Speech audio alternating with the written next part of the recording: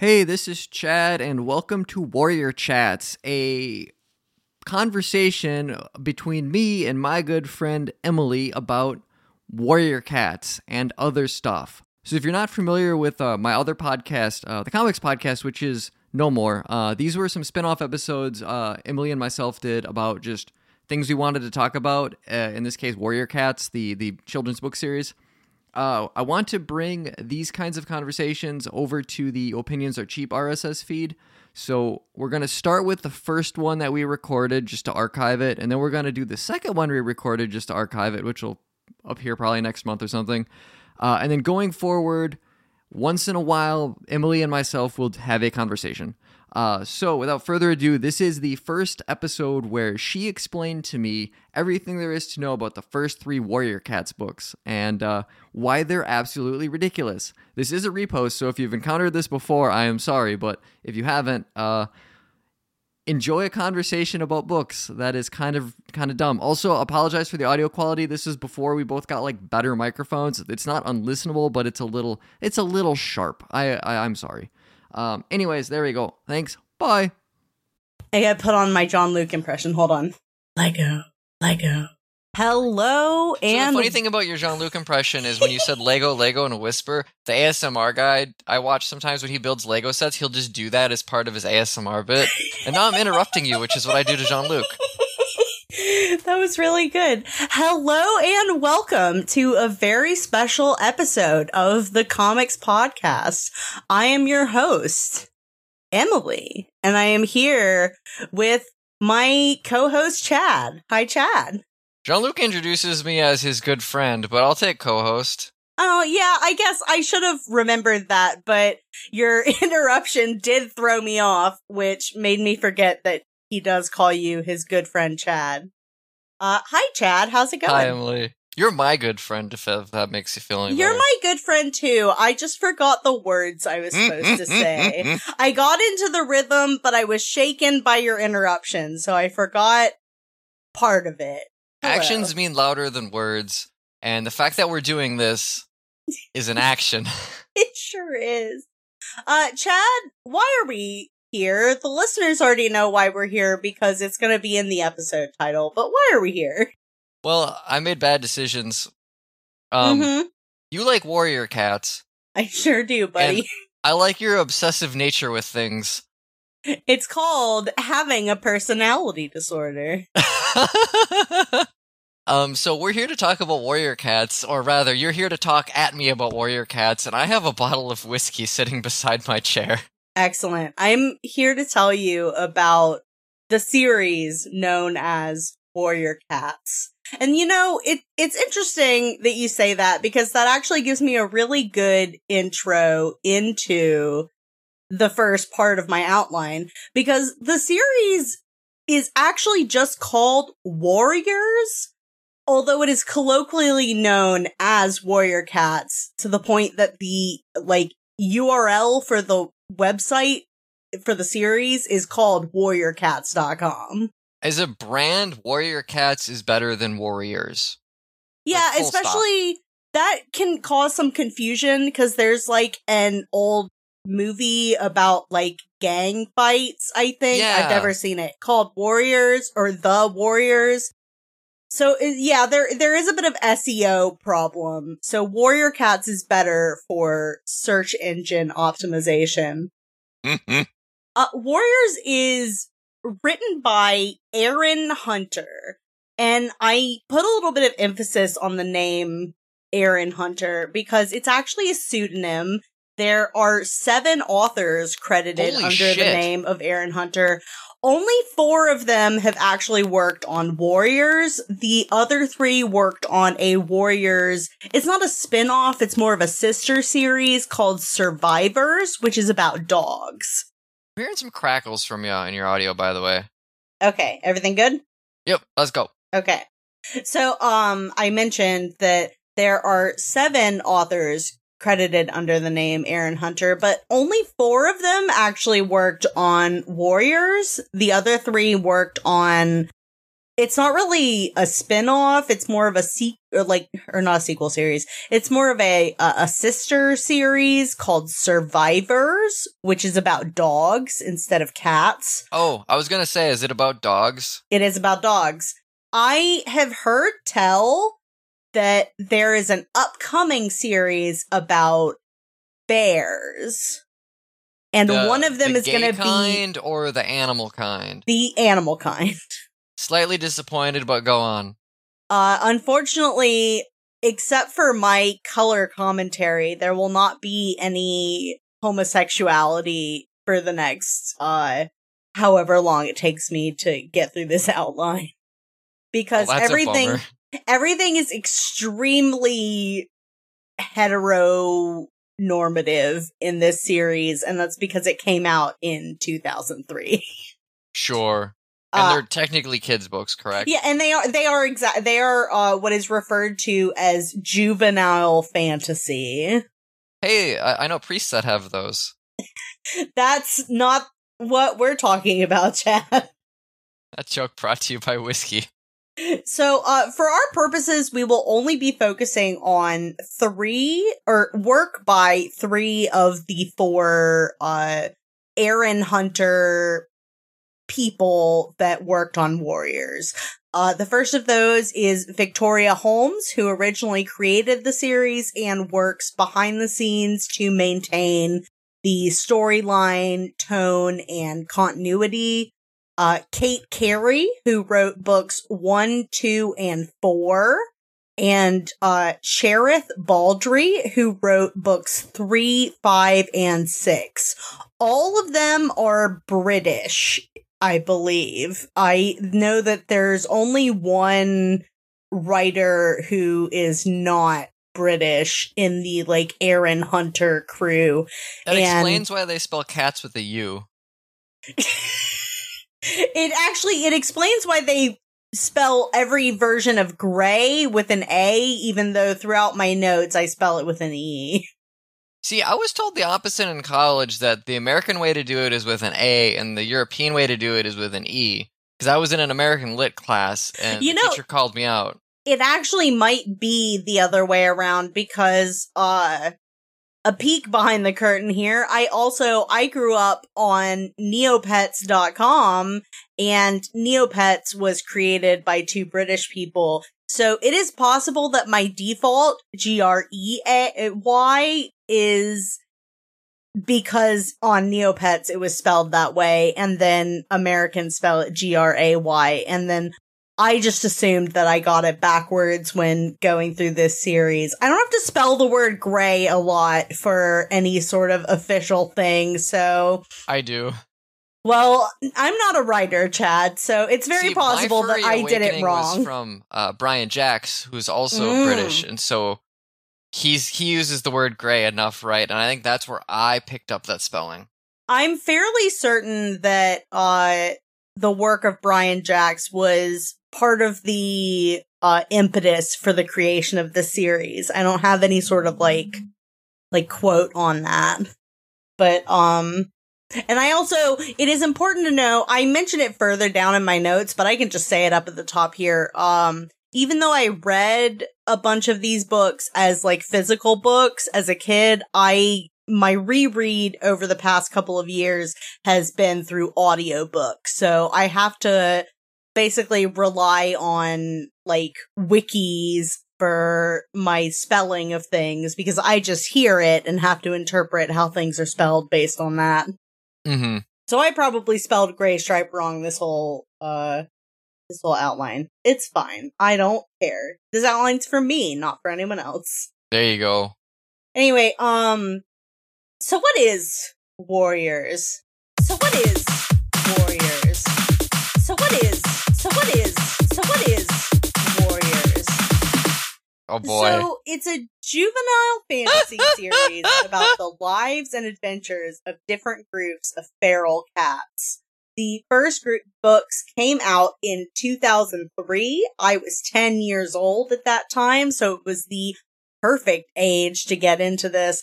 I was one of those kids that was more interested in things involving animals than things involving people, which probably explains how I ended up as a furry.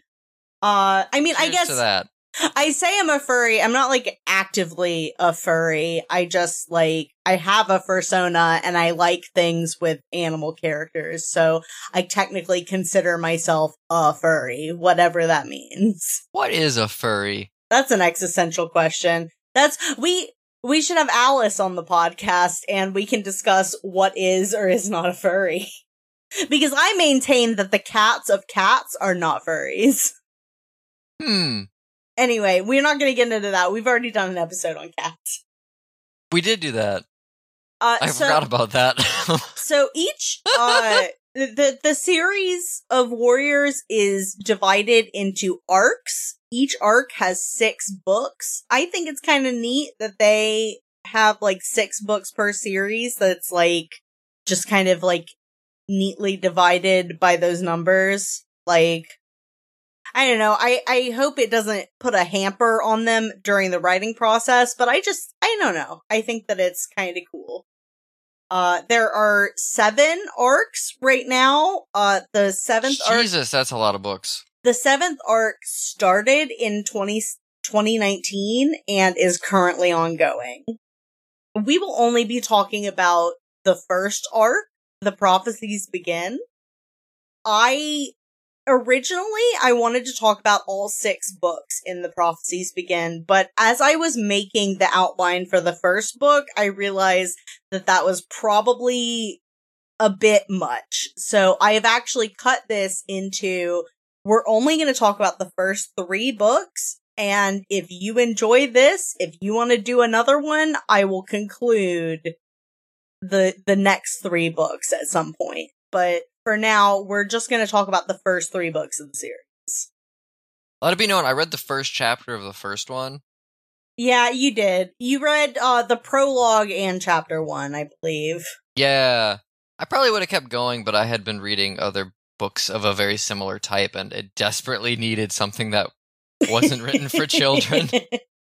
I understand that. In addition to the main story arcs, there are 13 books that are like standalone. They usually take place either in between books or focus on a character that the main story was not focused on. The point of view is like, it's kind of third person omniscient, but like selectively so. Yeah, that third person limit on omniscient is a thing.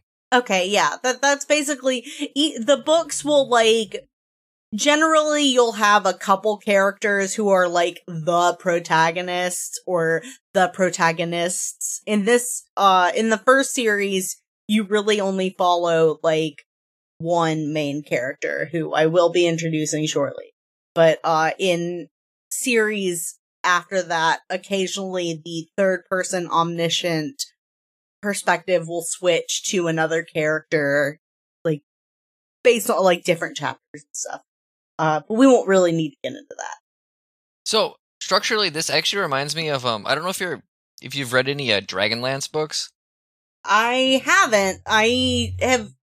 Who was Dragonlance by? So, the main books in the Dragonlance series are by Margaret Weiss and Tracy Hickman, but largely this was a property that a lot of people had their hands in, and so there was like lots of spin-off stories. There's definitely probably more than 6 writers, but it's sort of like, here's the universe, here's the characters, and everyone's largely allowed to do whatever they want with them as long as it confines to certain rules and rule sets.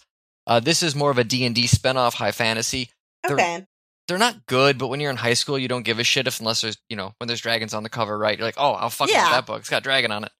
This sounds like the cat version of that, as far as how long it's gone on, how many characters there are, how many writers there are, and just it's like its own universe, but everybody's writing under the same pseudonym, which is interesting. Yeah, my next bullet point is there are so many fucking characters in this series. Because like other books will like instead follow a character that was not being followed by like the main storyline. And I also, it is I think, pertinent that you mentioned a fantasy series, because I like to say that these books are like fantasy without the fantasy. There's a little bit of fantasy, like we're gonna get into how there's like a little bit of magic and a little bit of like magic adjacent stuff, but it's not like, there's not a lot of outright magic. I think things get a little more off the rails, past like during and past the third series, but, I'm currently reading the third arc of the story, so I don't have that much to comment on. My guess, knowing very little about this, is that there are a couple of seer characters that see the future, and then there are a couple of, like, maybe some potions, and then maybe some ghosts. Oh, you are really on the mark. That is, we will get into that. Find my place in my notes. As a kid, I only read, The Prophecies Begin, which is what we're going to be talking about, and the first couple books of the arc that followed it, which was called The New Prophecy.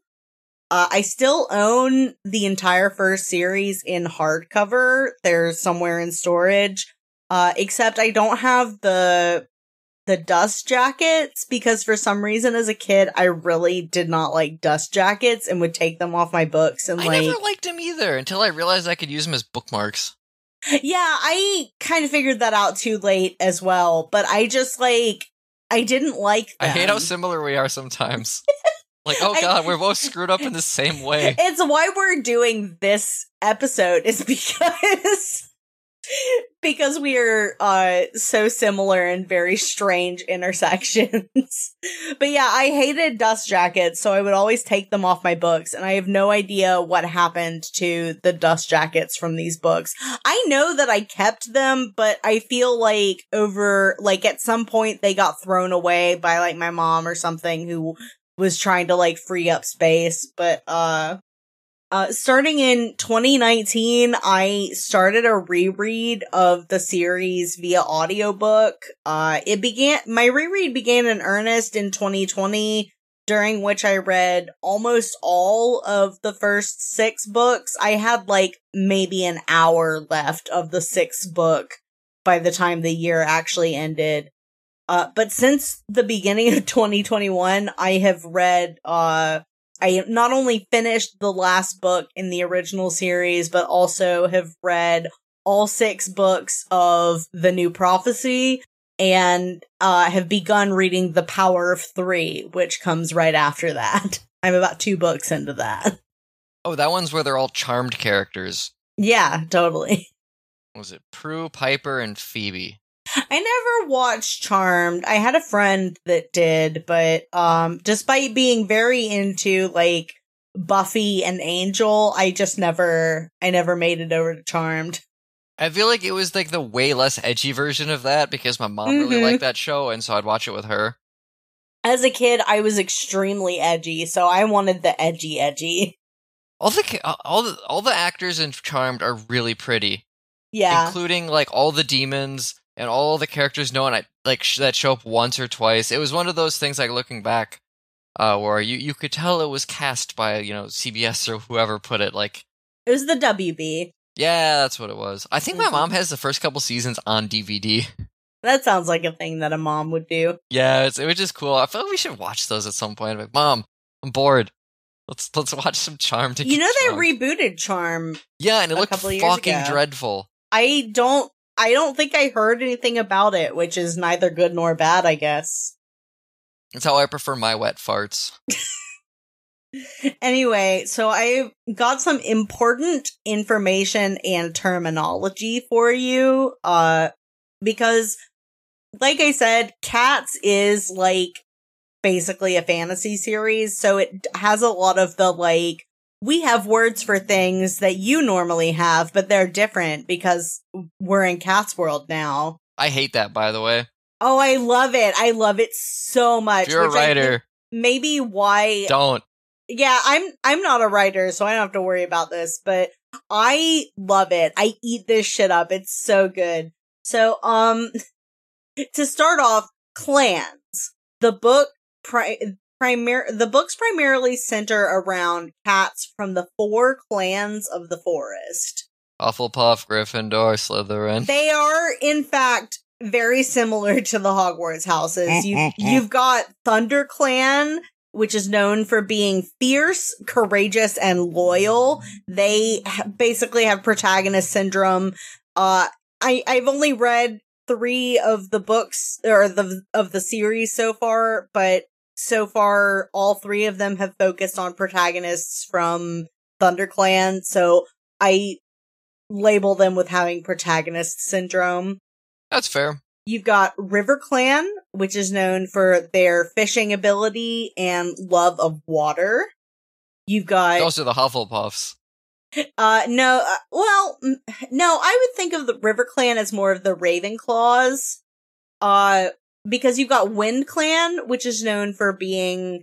The cats are usually a little smaller. They live out in the open as opposed to living in like covered dens, and they hunt rabbits, and they're a lot closer to what I would consider like the Hufflepuff. Okay. And then there's ShadowClan. I bet you can't guess who the evil clan is. ShadowClan is known for being proud, defensive, and slightly arrogant. I would like to kids' books, and I like Harry Potter's guilty of this too with Slytherin, right? But it's like, hey, what if the evil guys, you didn't advertise them like what if you used a little subtlety? I remember reading this book by Terry Goodkind, and he's dead, and I'm glad. Well, Terry Goodkind fucking sucks, so he's there you awful. go. But like the bad guy in his first book was literally named Darken Rawl. Exactly. And it's like, geez, I wonder who the bad guy is. And he's friends with a pedophile who wants to rape women. And it's like, geez, I wonder who's bad at writing yet got like $200,000 for that book. That's why Terry Goodkind sucks, because he's bad at writing. The world is not a meritocracy, but I'm still alive and he's cold and in the ground, so... Maybe there is some justice. Yeah, I did not expect to go this route on the show tonight. Yeah, so ShadowClan is the Slytherin of the group, and I will say, like, it does kind of, like, other times, occasionally, like, there's, like, good ShadowClan cats, but, like, there's also good Slytherins in Harry Potter, so it's really, like... I mean, like, you have some characters who are, like, not totally horrible that are in Slytherin. See... I can't name any, but it does not mean not bad, right? Like, I guess. I blame JK for that, by the way. I don't blame her character. She did a bad job. JK Rowling has a lot of faults as a writer. And as a person. Well, that too. So the next thing that I would like to focus on is the Warrior Code. Oh dear. This is the code of ethics and conduct which governs all clans. Breaking and going against the Warrior Code is like a big fucking deal. I'm not gonna list out the rules of the Warrior Code because honestly, I don't even know most of the rules. Like, they'll just be like, that's against the Warrior Code. And I'm like, yeah, I guess. I don't fucking know. I'm guessing like they have like a document somewhere like internally with the list, and they're like, we can never share this. It has to be somewhat mysterious for plot reasons. Well, I imagine that Victoria Holmes has helped create like a series Bible, so to speak. You know, the way that shows will have a show Bible. I know that there was a warrior's field guide that was made, and I imagine that the list of like the Warrior Code is probably present there. But I've literally never looked at, like, what the list of the Warrior Code is. I only know what is or is not against the Warrior Code based on things cats say in books. The thing with cats is they're dumb and easily to, like, upset, and I have a feeling the Warrior Code is maybe just dependent on whoever the lead cat's mood is that day. Well, certainly the exercise thereof. Yeah. A kitty pet is the clan term for a house cat. Clans usually view kitty pets with disdain, and sometimes use the word kitty pet like it's a slur. I feel like that showed up in chapter 1, and that was where I was like, I don't know if I want to read chapter 2. Yeah, they called the main character, as we will get to, he starts off as a kitty pet, and they refer to him as such. Admittedly, Ripley is a kitty pet, and I pick him up and hug him and kiss him on the head, and he can't do anything about it. He's tiny. Yeah, if he wanted to do something about it, he shouldn't have been born tiny and adorable. It's really his fault. Mm-hmm. The clan word for human is two-leg. So cats will use, they'll talk about two legs, or they'll use, cat terms in adjacent to two legs. So they'll say, they'll describe a two-leg as having hairless paws, or calling their homes two-leg nests. I have so many issues with that. Yeah? But the most important one is there really should be an Australian cat who calls kangaroos two legs and is really confused when there are no kangaroos around. Yeah, that's pretty funny. Wouldn't that be great? Two-leg is not the only word used to describe humans. Kitty pets will often refer to two legs as housefolk, and, different... in other series, they introduce the concept of, cats that live in other areas and have, different setups besides the clans. And so they'll have, different vernacular. Housefolk sounds like a Ghibli term for, the little things that live in your house. You're not wrong. We're not gonna... None of the, outside of clan cats really come into play for most of the first part of the series, so it won't really become The Secret World relevant. of Catty Yeti. Okay, go on. Yeah. So there's clan cat naming conventions, which I know is a thing that you did not like about... Oh, those could have fucked right off a cliff. So, when a kitten is born, it is given the name, something kit. For example, Holly Kit, Cloud Kit, Berry Kit. This name is decided on by the mother, of the cat. So, that's just indicating that they are a baby, is that they have the suffix kit on their name. When they're old enough to become an apprentice, so they'll have a mentor within the clan, they are given the suffix paw. So going with those previous examples, Holly Kit became Holly Paw, Cloud Kit became Cloud Paw, Berry Kit became Berry Paw, etc. I don't like that. But I also kind of appreciate it as a written shorthand where if a new character is introduced, you automatically know their social status just based on their name, and you don't have to explain it. Yeah. It's very utilitarian. It's extremely annoying to read. I don't like it visually as syllables in a sentence, but I don't appreciate the craft. A warrior name is the name given to a cat when they have graduated from being an apprentice to becoming a full warrior. So going with the previous examples, that's Holly Leaf, Cloud Tail, Berry Nose. So they get a limb attached or a body part. A warrior name can include pretty much any word a cat could conceivably know. So you've got a lot of the word penis. No, I don't think that they would say that. They probably call it the spiky bit. I imagine they have a word for it, but because these are children's books... You know what you need to do is tweet at the author. Oh, yeah, I'm gonna ask Victoria Holmes what cats call genitals. It'll be great. Victoria Holmes Twitter.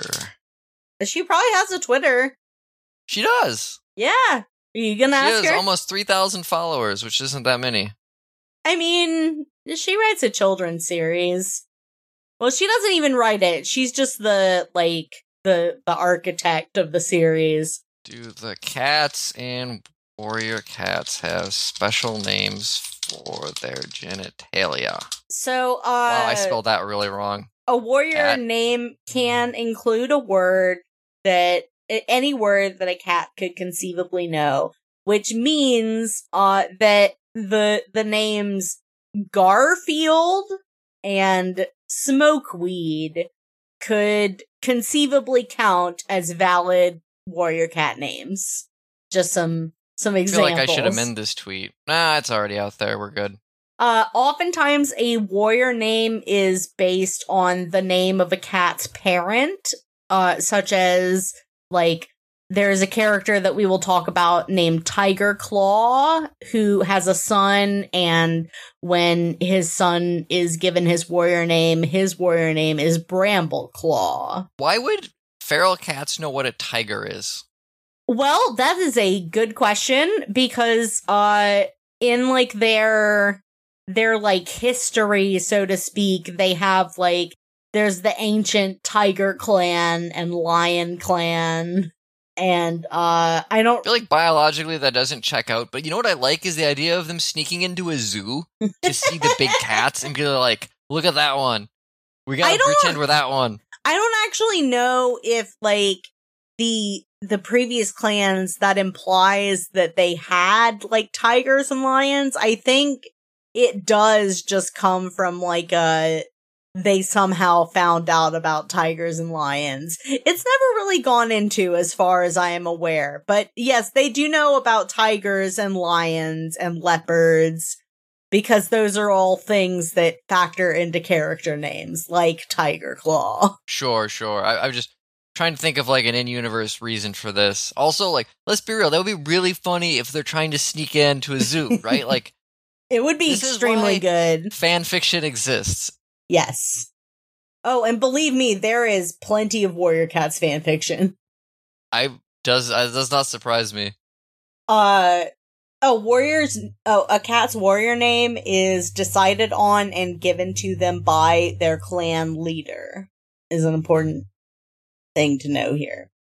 Star is a special suffix for a cat name, and it is the name a cat is given if they become clan leader.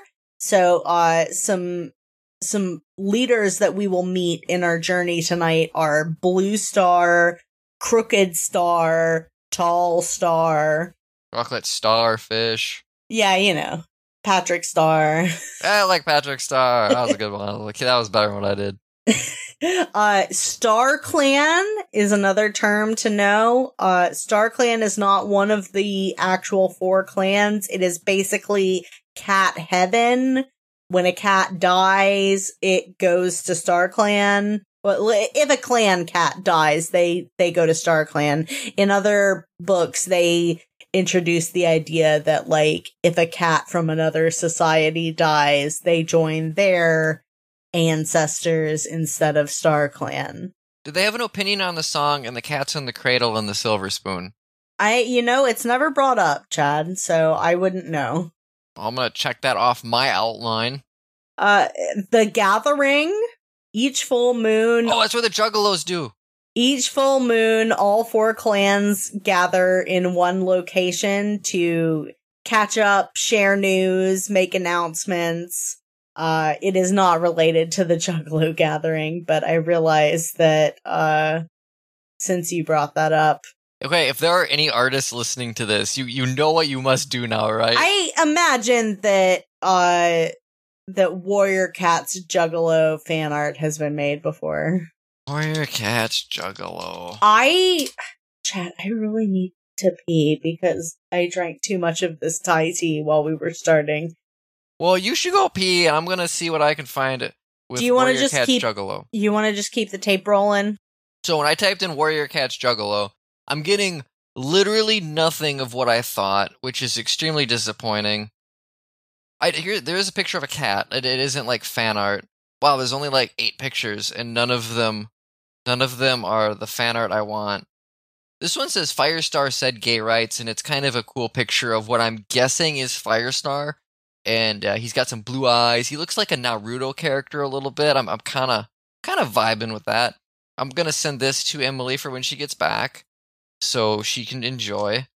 And then we're gonna go to our favorite site, E621, and we're gonna type in Warrior Cats, and we're gonna see what little humdrum comes up. Warrior Cats, a lot, as it turns out.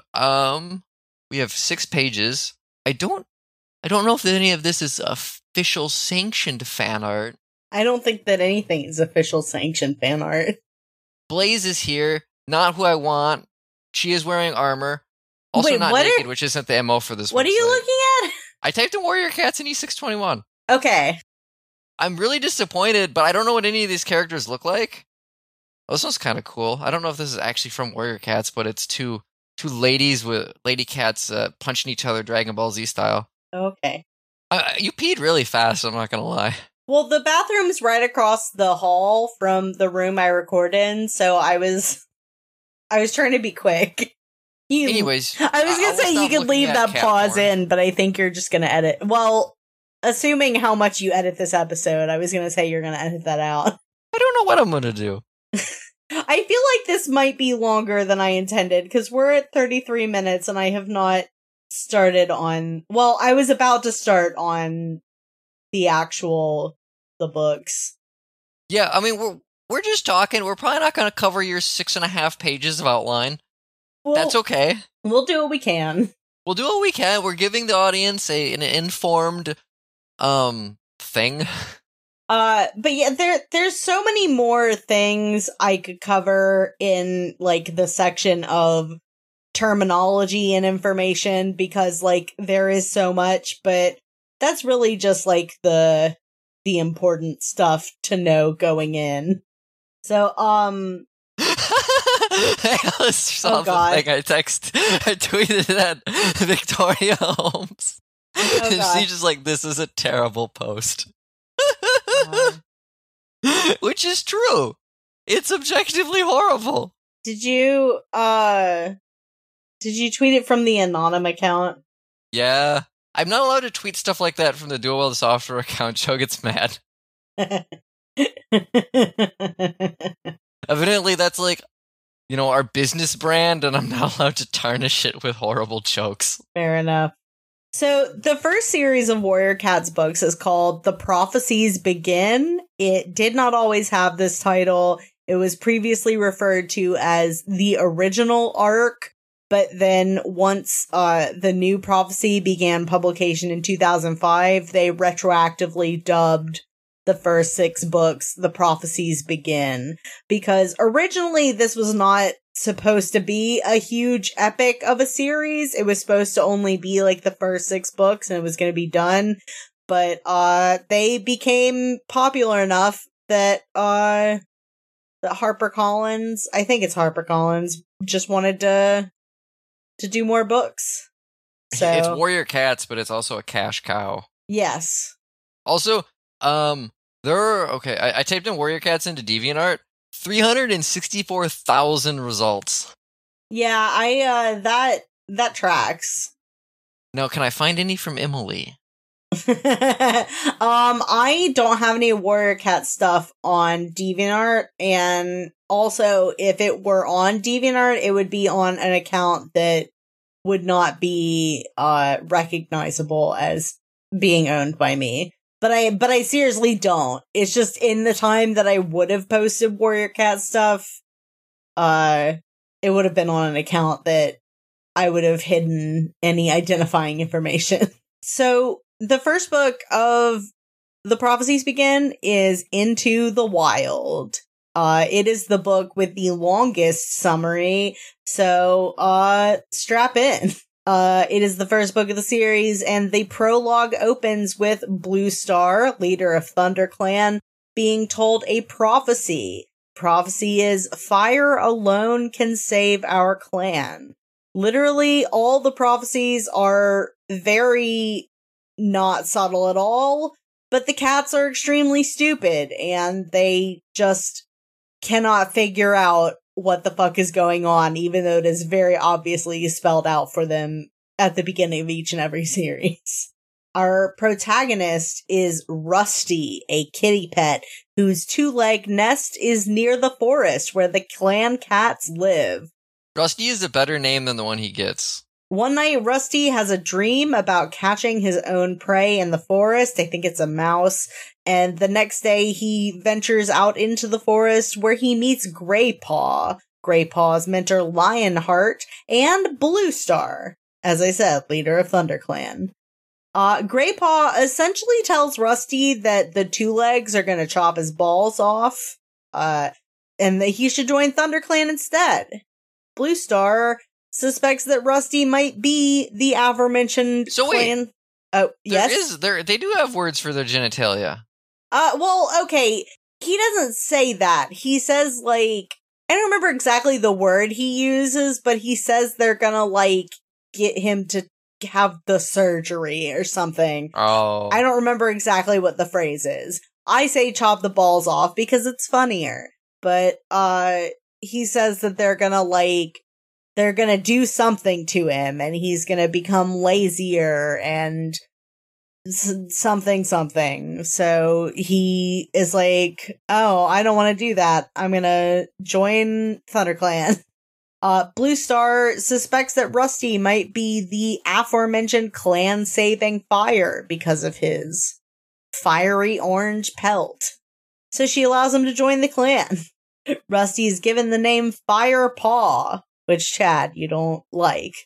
No, not at all. It's awful. Along with Graypaw, Firepaw also makes friends with Ravenpaw, apprentice of Tigerclaw.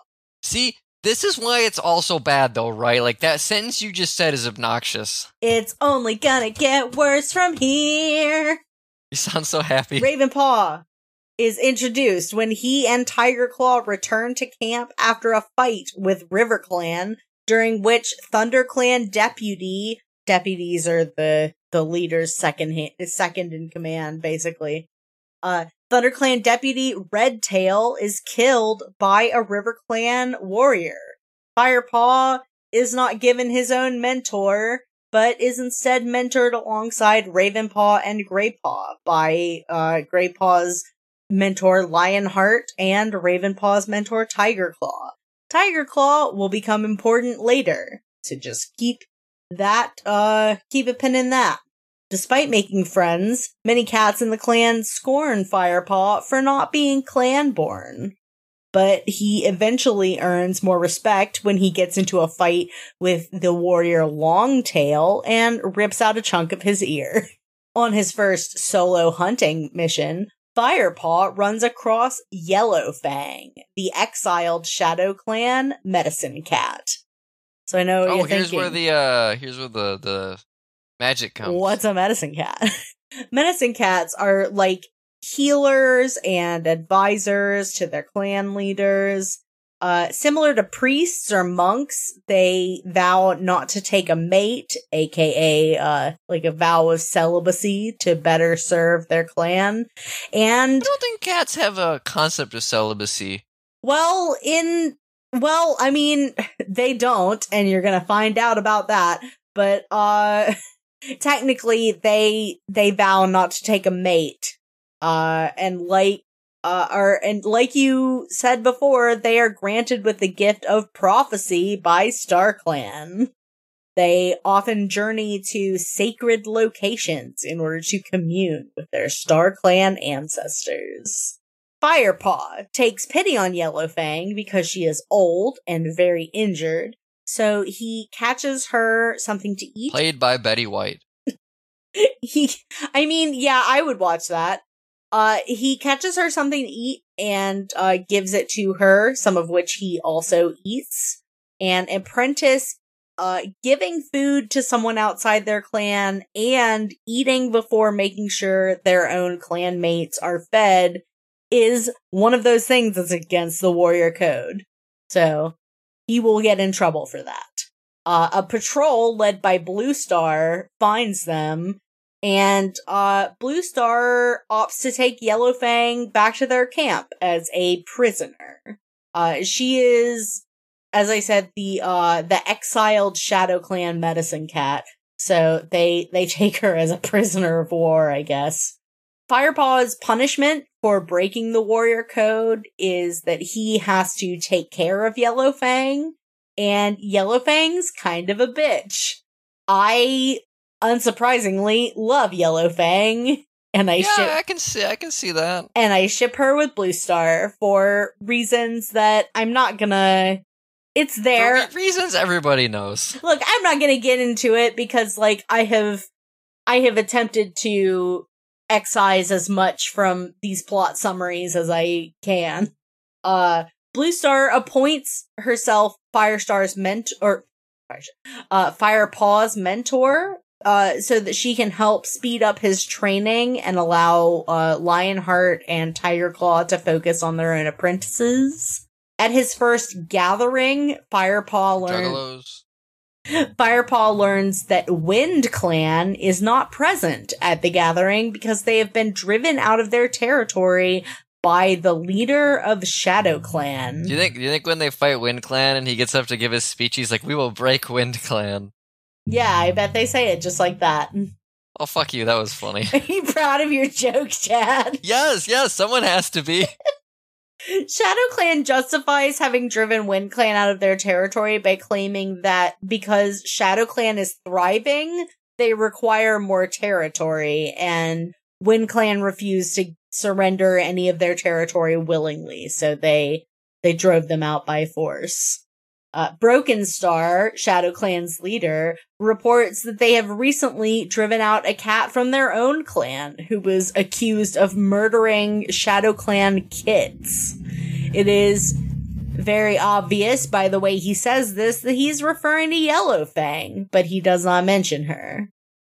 Crooked Star, leader of River Clan, announces that they have ceded some of their hunting ground to Shadow Clan, which is definitely not a lot like during World War II or pre-World War II when Nazi Germany was trying to claim territory in other European nations. There will be no other similarities to Nazi Germany in this book series. I'm surprised there was one. They are not gonna make Tiger Clan great again. We're not gonna get into that in this we're 45 minutes in, plus the 5 minutes we fucked up earlier. I know. I'm almost done with the first book, if that means anything. We'll finish off the first book and then maybe wrap up. Okay. If you enjoyed doing this, we could do another one because I do have the next 2 books fully outlined, and they're actually, both of them are shorter than the first book. We'll see. I'm taking April off from alcohol, allegedly, so it's gonna have to be May at the earliest. It's gonna be May. Boom. I say in Overwatch when I play May. I scrolled down to the bottom of my outline, so I have to find my place again. Okay. So some other plot stuff happens. The only really important thing to know is that they meet a cat named Barley. Barley is an ally to ThunderClan. He lives in a barn that is on the way from ThunderClan to the Moonstone, which is a sacred site where medicine cats go to commune with StarClan. Shadow Clan launches an attack on ThunderClan.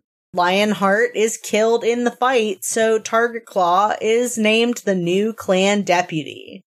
Ravenpaw confesses to Firepaw and Greypaw that it was actually Tigerclaw who killed former deputy Redtail earlier in the story, so that Tigerclaw could become deputy, and he intimidated Ravenpaw into silence. A cat named Frostfur's kits go missing. Spotted Leaf, the ThunderClan medicine cat, is found dead near the nursery where the kits are usually kept. Everyone suspects that it is Yellowfang, who has also gone missing. So Bluestar sends Firepaw, Greypaw, and Ravenpaw to find Yellowfang. When they're looking for her, Firepaw and Greypaw secretly escort Ravenpaw to Barley's barn, where he can be kept safe from Tigerclaw. They will later pretend that he has been killed in a battle so that they can keep people off his trail and Tigerclaw won't come after him, even though Tigerclaw technically knows where the barn is.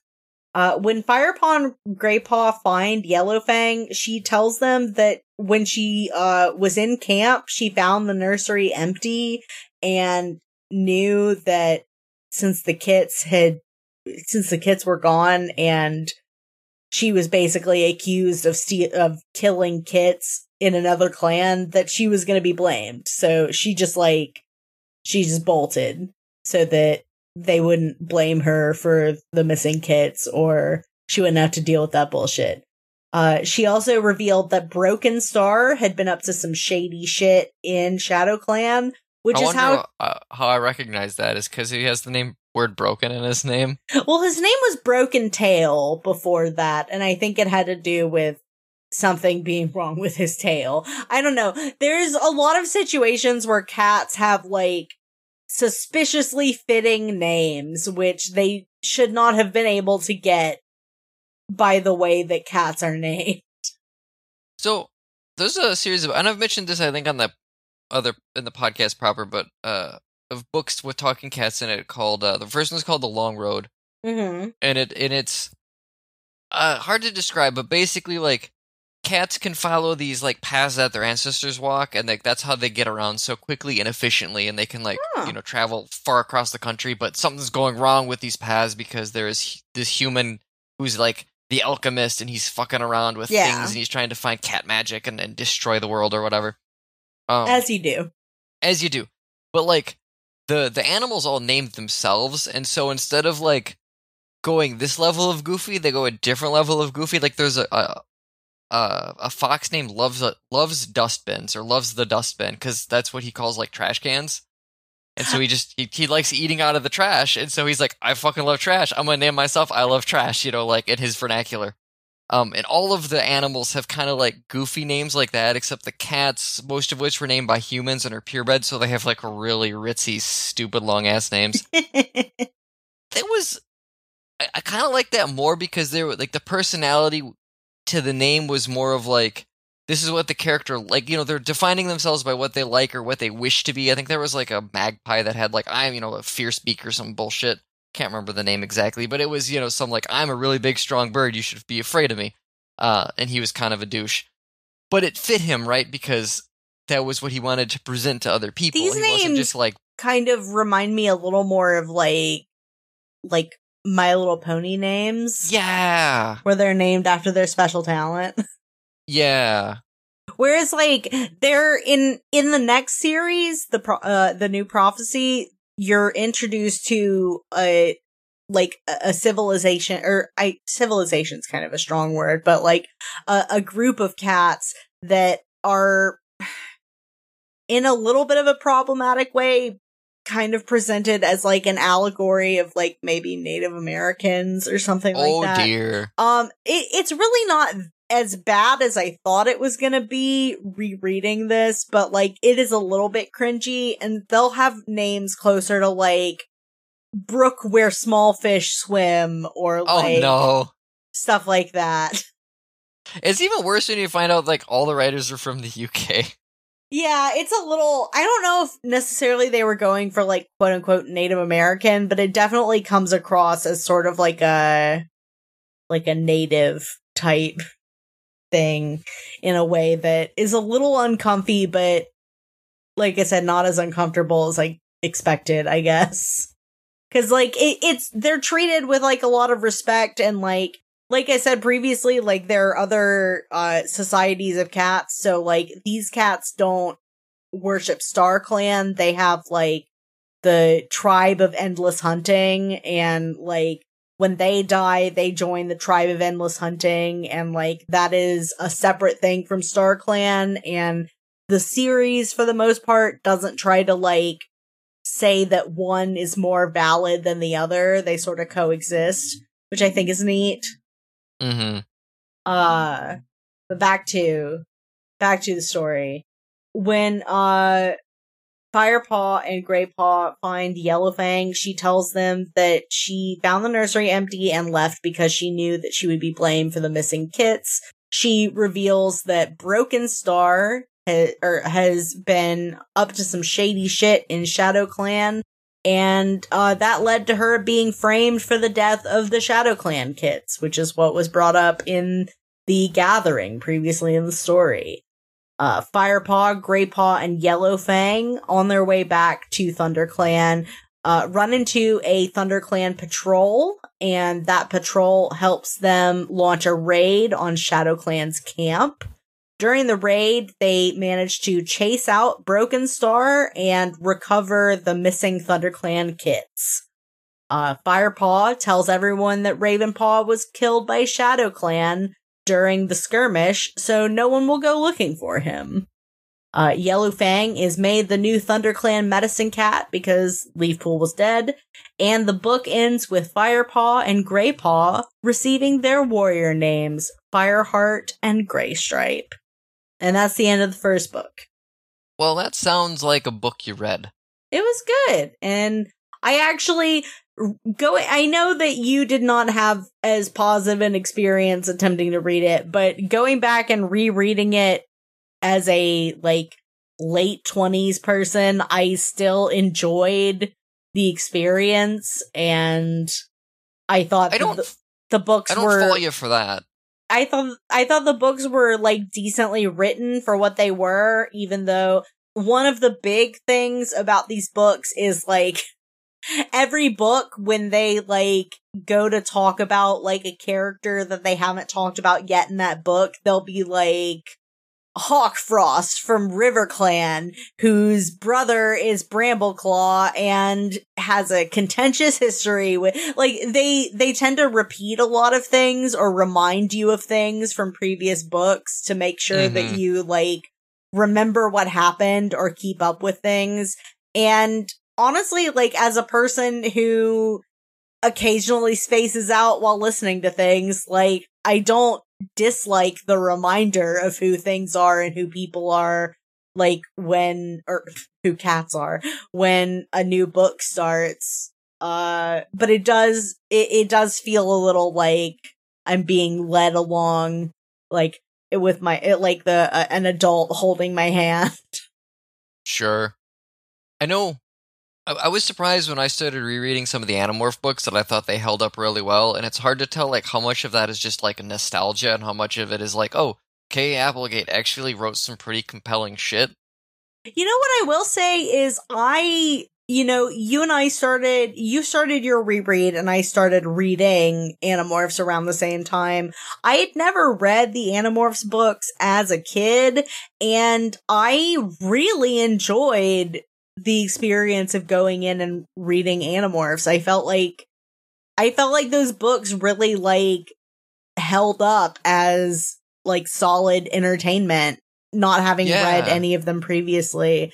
And I think that actually one of the reasons that I got back into Warrior Cats was because we had been reading Animorphs together, and then I ran out of Animorphs audiobooks that were available, so I got back into my Warrior Cats books. When and I know I was reading R.A. Salvador's some of his fantasy books with Drizzt Do'Urden before I jumped into Warrior Cats, and he's writing books for, I would say, largely teenagers, people in high school, maybe 15 to 19. And I was a huge fan in that age range and a bit after, because I definitely have most The of them. target audience for this is slightly younger than that. Which is funny, because they write kind of similarly. Yeah? Yeah, and I've never read any Salvatore. I mean, I just heard of him. I've books, never read any of it. Yeah, my relationship with those books is fairly complicated, because I feel like they got me through good chunks of high school, they got me through parts of college, and it's I don't have friends, but I got these characters, kind of thing. Aww. And they're typically enjoyable fantasy romps. The prose and the writing is super utilitarian at best. I don't think the character work's largely very good. There's some problematic stuff. I think that's more of D&D's fault than Salvador's fault. We're the Dark Elves are the Black Elves, and they're the bad guys. And it's yeah, you know what's a problem? A lot of stuff that was totally normal 10 years ago is unspeakable now. Yeah, and it's really, really hard to reread the books about those characters, and you're one, the society doesn't make any sense. And 2, it also feels really racist. I don't think the second part is, like, the intention, but it is. And the first part's still a problem because you can't have, like, they're so evil that they wouldn't exist as a society. It's like, well, then they don't have things. That's not how we work. Like, people... Oh, man, I have so many problems with those books. I feel similarly when on, like, the normal show that we are a part of, we go back and read books from the early 2000s, and they use a lot of, like, the R slur or the word faggot. Yeah. Yeah. It can be tough to revisit things because, like, in addition to being cringy, it also just sort of, you double cringe because you forget how normal some of this lingo was. Oh, for sure. I mean, and I, super guilty of using both of those words when I was younger, right? Like, it was just for sure. Oh, yeah. It's rough if you're, like, rewatching a comedy from, like, the mid to early 2000s. Mm-hmm. It's like, oh boy, comedies are hard to do because social mores change really fast. Comedies are really subjective, and that's why they age the most poorly of any genre. Yeah. I used to really like the 40-Year-Old Virgin, and now I'm just like, I feel like this one's making fun of me. I honestly, like, I have not actually watched that one because by the time I got to the point where I, like, kind of felt like I might watch it, I was worried that I would cringe out of my entire skeleton. So I just never got around to it. Yeah. Yeah. So yeah, that was book 1 of Warrior Cats. And Chad, if you enjoyed this, I have outlines for the next 2 books that are after this, and we can do this again sometime. The thing is, Emily, is like, you're fun to hang out with, so I'm totally fine with doing this again just because it's fun to just like, hey, I'm going to chat with Emily for an hour, we're going to have a couple drinks, and we're going to talk about stupid shit, in this case. Exactly. Books with talking cats. Like, hell yeah, let's do it. Well, I would like to clarify, they don't talk. They talk to each other, but they can't talk to humans. This is not a Toy Story situation where they could talk to humans if they wanted to. It's just, when humans hear them, it's meow, meow, meow. Mm-hmm. But yes, they are talking cats. I had fun. I hope people listening had fun. And if they didn't, they probably left already. So, fuck them. My only goal in this was for you to have fun. So if you had fun, then I have succeeded. I think this was an enjoyable hour. But we should probably wrap up. We should. Do you want to do any plugs for this? I know this is like a special episode. Not really. I mean, if you follow me on Twitter at AnonymBand, my Twitter's a stupid mess. If you want to see weird screenshots of VR chat and then see me tweet inappropriate questions at the author of Warrior Cats, like, well, come aboard. I don't think that Victoria Holmes is going to answer you, but I think she's going to block me, and that would be kind of funny too. Okay, that would be better than her not responding at all. Like, Jean-Luc's like, oh, I had Colin Moriarty block me. It's like, yeah, but he's a thin-skinned piece of shit. No, the author of Warrior Cat's blocking you. Because you're a dumbass. If you would like to find out my thoughts on not the first series of Warrior Cats, because I didn't start tweeting about my read through of Warrior Cats until I started the New Prophecy, you can find me at Impandonata, where I do have a thread where I'm tweeting about Warrior Cats, but I mean, just search at Impandonata Brambleclaw and you'll find it. I recommend everybody follow Emily on Twitter. She's very fun. I try to retweet fun things. Important things. There's so much and I'm here for it. Yeah, I'm actually, as we record this, I'm wearing a shirt with Utena on it that says, "Sword lesbians will save the world." Nice. Hey, good night, everybody. Night, everybody.